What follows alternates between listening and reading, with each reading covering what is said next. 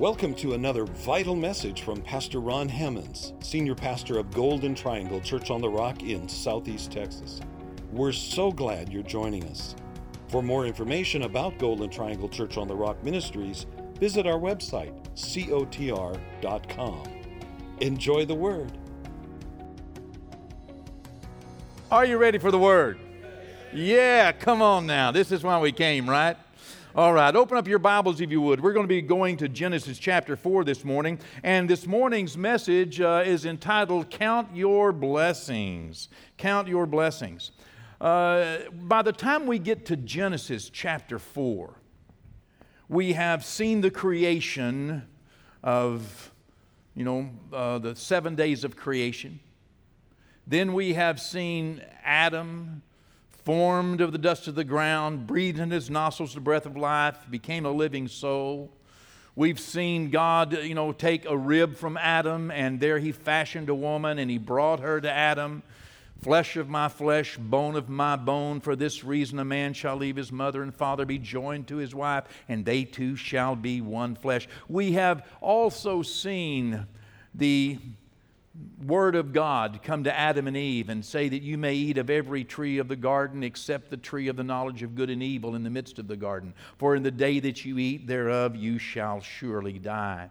And we saw in chapter 3 how that this serpent was more subtle than any beast of the field. And he said to the woman, hast God said you may not eat of every tree of the garden? And she repeated what the Lord had said. And then we see that he left her. Although he never asked her to eat, he left her with this subtle, deceptive spirit, and there she made a horrible mistake. A good woman, a wonderful woman, a woman chosen by God, created fresh by the hand of God, made a bad decision. She sinned. She partook of the fruit of the tree and gave it to her husband. He knew what he was doing. She was deceived. Sin came. The sin separated them. As we've talked about, sin wants to separate you. Number one, it separated them from one another. They covered themselves up. Number two, it separated them from God. God came looking for them, and they hid in the garden from God. And then it separated them from the garden of God. God put them out of the garden. It separated them from the blessings that God had intended. That's what sin will do. Sin wants to separate you from other people that God has in your life. Sin wants to separate you from God, wants to separate you from the blessings of God. And ultimately, sin separated them from the life of God, from eternal life. They no longer had any power to pass on eternal life to their children. The only thing that they could do was to pass on mortal life. This human nature, and which our human nature we are born with today, is an ungodly nature, a nature without God, not subject to God. This flesh man is an enmity with God, this human nature. Even though man does good, yet man without God is just man. And so we see that they made this horrible decision, and they were separated from everything that God had intended for them. Then we get to chapter 4, and let's begin reading. Reading from the New King James Version this morning. Chapter 4, verse 1.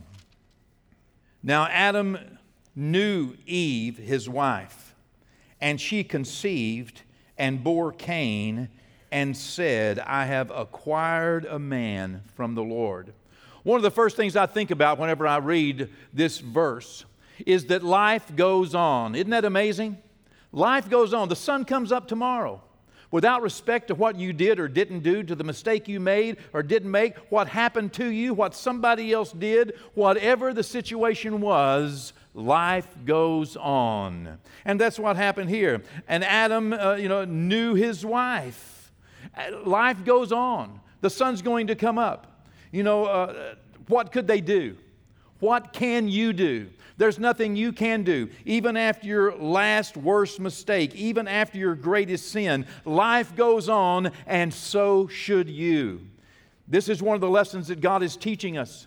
that even when we disappoint God, even when we disappoint ourselves, even when we fail, even when we make bad and critical mistakes, even when we do something that causes pain or harm to someone else, listen, life goes on, and God expects us to get up and brush ourselves off and to offer our next day to God and to continue with life, participating in life.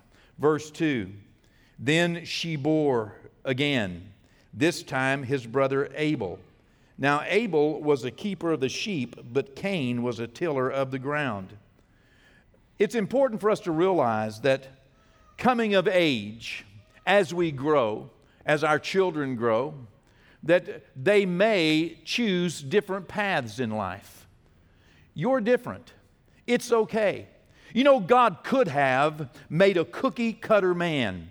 He could have said, this is the way Adam is, this is the way Eve is, this is the way Abel's going to be, this is the way Cain's going to be, this is the way everybody's going to be. Cookie cutter, just like this and nothing else. Everybody's going to want the same thing. Everybody's going to do the same thing. Everybody's going to act the same way, but that's just not the way God wanted it.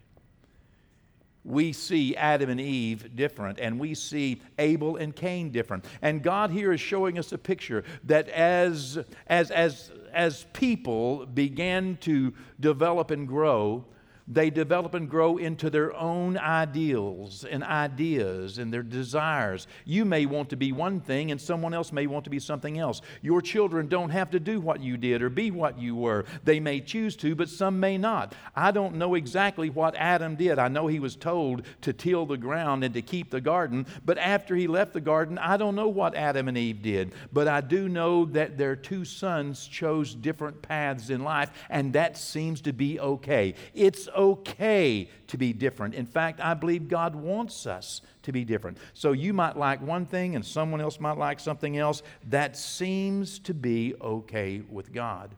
I hope it's okay with you. Verse 3, and in the process of time, we'll talk about that more in just a moment. In the process of time, it came to pass that Cain brought an offering of the fruit of the ground to the Lord. Verse 4, Abel also brought of the firstborn of his flock and of their fat. We'll hold right there for just a moment.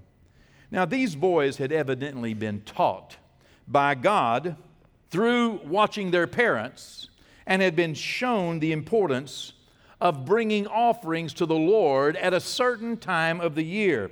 Each year, they must have watched their parents bring this and dedicate these offerings to the Lord.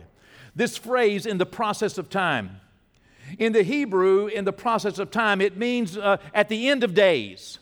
At the end of the days. It could be at the end of 7 days, at the end of the week. It could be at the end of the month in this lunar cycle. It could be, at the end of a year. It could be at the end of a season. We don't know exactly what he's pointing at here, but we can imagine it's talking about a year. At the end of this year, in the process of time, in the time whenever something special is destined to happen. Most likely it's talking about at the end of harvest time, at the time of the harvest, at the time whenever the fruit is to be counted, at the time whenever the sheep have had their foals in the spring, their lambs in the spring, and the calves and the cows have had their calves in the spring, and they're about 6 months old now, and they're at the point about ready to be weaned, and so counting your blessings, and that's what they were doing. They would count their blessings in a certain season of the year, and specifically referring to the season in which the crops have been harvested and the time which the lambs and the calves are ready to be weaned. At the end of the natural time, at this time of autumn, is a time whenever historically and biblically later on, people would be encouraged to bring their offerings to the Lord. At the end of this natural time. Present your offerings to the Lord for His goodness. This is the same time of year, by the way, that the rabbis teach that Adam and Eve were created in this particular time that God has chosen for His new year. We know it as Rosh Hashanah, the head of the year. We know it also as the 10 days of awe and Yom Kippur and the Feast of Tabernacles. In this special season of the year, this time whenever the harvest has come. It was also the time that Solomon dedicated the temple. It is also the time that the Jewish rabbis teach that Messiah will come. And indeed, it was the time of the birth of Messiah in that autumn season of the year, in that time that we count our blessings and make our offerings to God. It's not only the end of days, but immediately following is the new beginning of a next season to come. So one of the things I love about God is He had told Noah that as long as the earth remains, seed time and harvest and cold and heat and winter and summer and day and night shall not cease from off the earth. How interesting that one season follows another. That when one thing is completed, we enter into a new season. We enter into a next season, to another season, because life goes on. And just because we have come to the end of one thing does not mean that everything is over, but rather there's a new thing. I remember I was making some television programs some years ago, and one of the documentaries I was making was a Waltz Across Texas documentary, and I got to Fort Worth. It was a part of some television program I was making, and when I got to Fort Worth, I went to the stockyards. And having read all of the animals that had been sold at the Fort Worth stockyards, I'm talking maybe in the line, if I can remember for that many years back, maybe in the line of 123,000, 119,000, 123,000 mules just in 1918 were sold through that auction. Wow, 1917. Headed for Europe, by the way, in support of the war. But all of the things that happened, and yet it's closed. They don't have auctions there anymore. And the principle that I was teaching is just because it's over doesn't mean it wasn't any good. Just because you're finished doesn't mean it wasn't good. It's like taking your family to Disney World. And you spend all day at Disney World, and the children are having such a fun time, and you get to the end of the day, you've been there 12 hours, and you get to the end of the day and you say, okay, it's time to go, and all of a sudden children pitch a fit like they didn't have a good time, and they turn the day upside down, and it just is a horrible time. You end up arguing, and you think, my goodness, I don't even want to bring you anymore. That's the way you're going to act. I mean, you had a good time, but they forget the roller coaster, and they forget, all of the cotton candy, and they forget all the stuff. And why? Because it's over. Well, listen, just because it's over doesn't mean it wasn't any good. It was a good ride. You got to remember the ride. You got to remember, and that's what God wants us to do as we come to the seasons of life. When we're coming through one season, the harvest season, you get to the harvest season, you count your blessings, you look at all that God has done, and you're thankful for it, realizing that this one is over and a new one begins. God will not leave us without new seasons in life. And just because one thing is over does not mean it was not any good. The Bible says that Cain and Abel, they took different approaches to counting their blessings, different approaches to bringing their offerings to the Lord. The Bible says that at the end of the season, Cain brought an offering of fruit, just some fruit from the ground. But Abel also brought the firstborn of his flock and their fat. Verse 4 continues, and the Lord respected Abel in his offering, but he did not respect Cain in his offering. And Cain was very angry, and his countenance fell. Wow. Why? Well, because Abel brought the firstborn. You know what this means? This means that sometime back, some long time ago, perhaps months ago, whenever that little lamb or that calf, whatever it may have been in Abel's situation, whenever that little lamb, we'll call it, hit the ground, Abel was watching on purpose. He was waiting. He no doubt was hoping.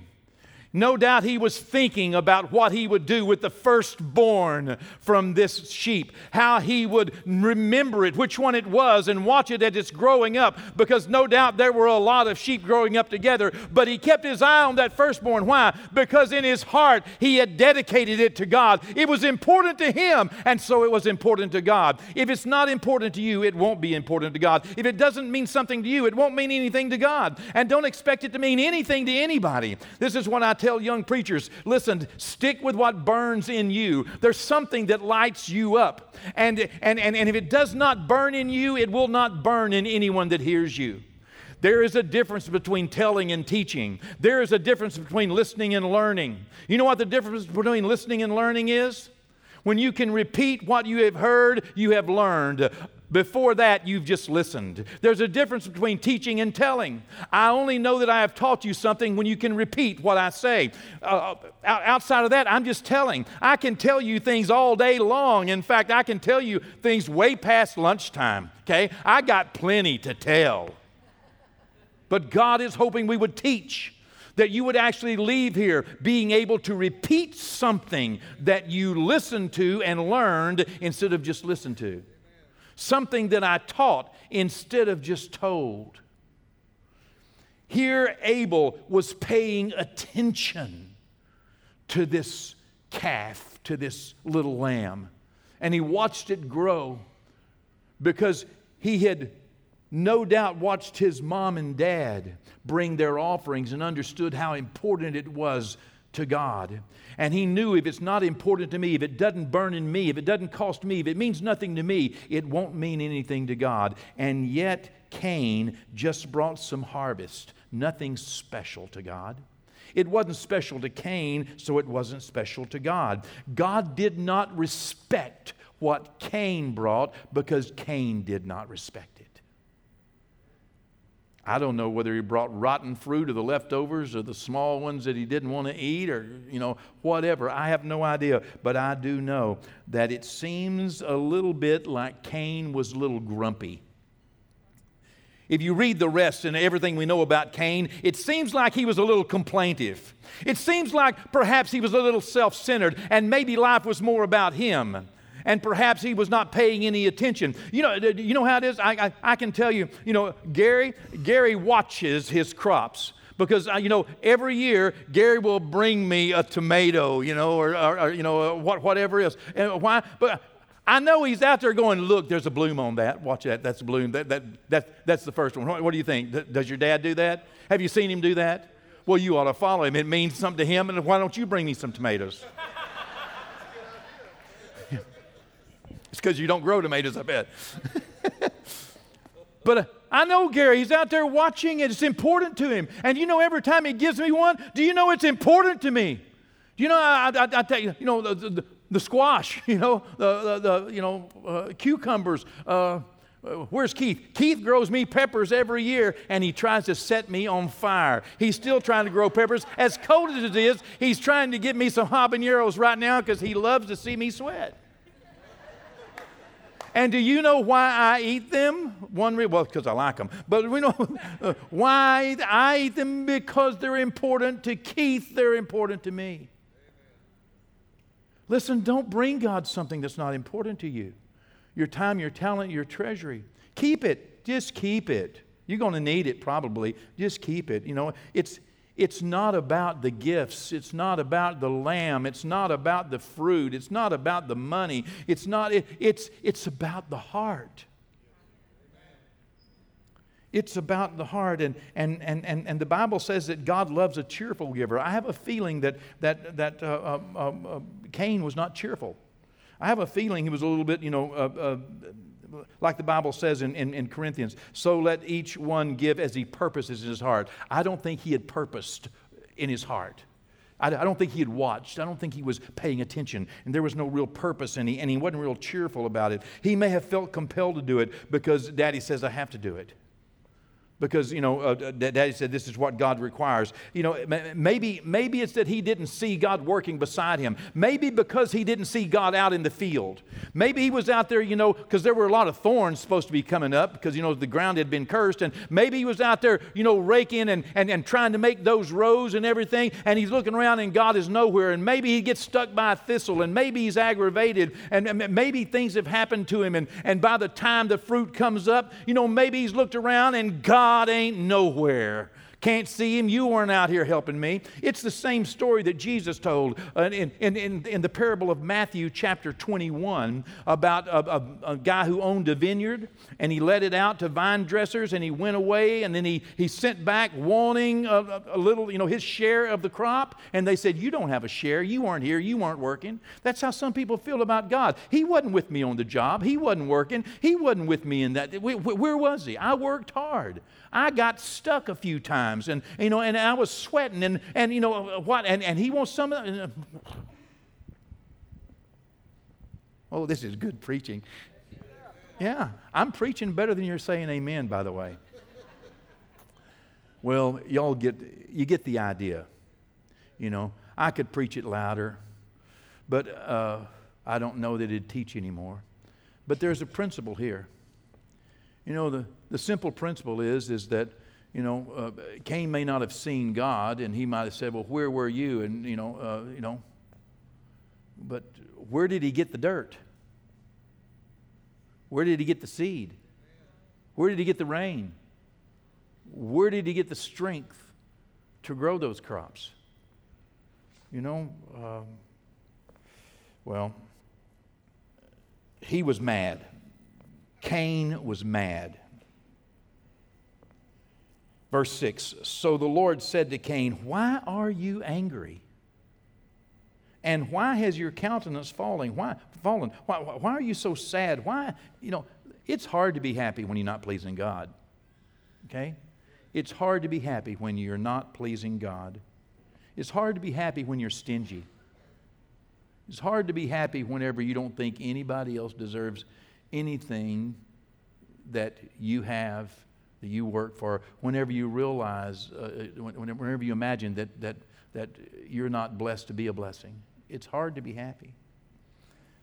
Verse 7 is one of the greatest truths, and I'm so glad God put it early on in Genesis. If you do well, will you not be accepted? That's just the key to life. If you please God, it's going to be okay. Might not make the work any less strenuous, but you will be accepted. You'll be respected. If you do well. And if you do not do well, sin lies at your door, and sin just wants to rule your life. That's all it is. Doing something, not pleasing God, its desire is for you, but you should rule over it. Really, you should be the one, ruling over sin instead of sin ruling over you. Well, let me cut to the chase right here. And as we're closing, let me give you 3 of my takeaways today from this passage. Number 1, there comes a time when every person is responsible to God for their actions. We see Cain and Abel growing up and becoming responsible for their own actions. There's a time in your life when you grow up and you become responsible for what you're going to do. Most likely, that time is already upon you. Okay? It's no longer your parents' problem. It's no longer somebody else's problem. You are responsible for your actions. It's you. What are you going to do? What are you going to do with what God has blessed you with?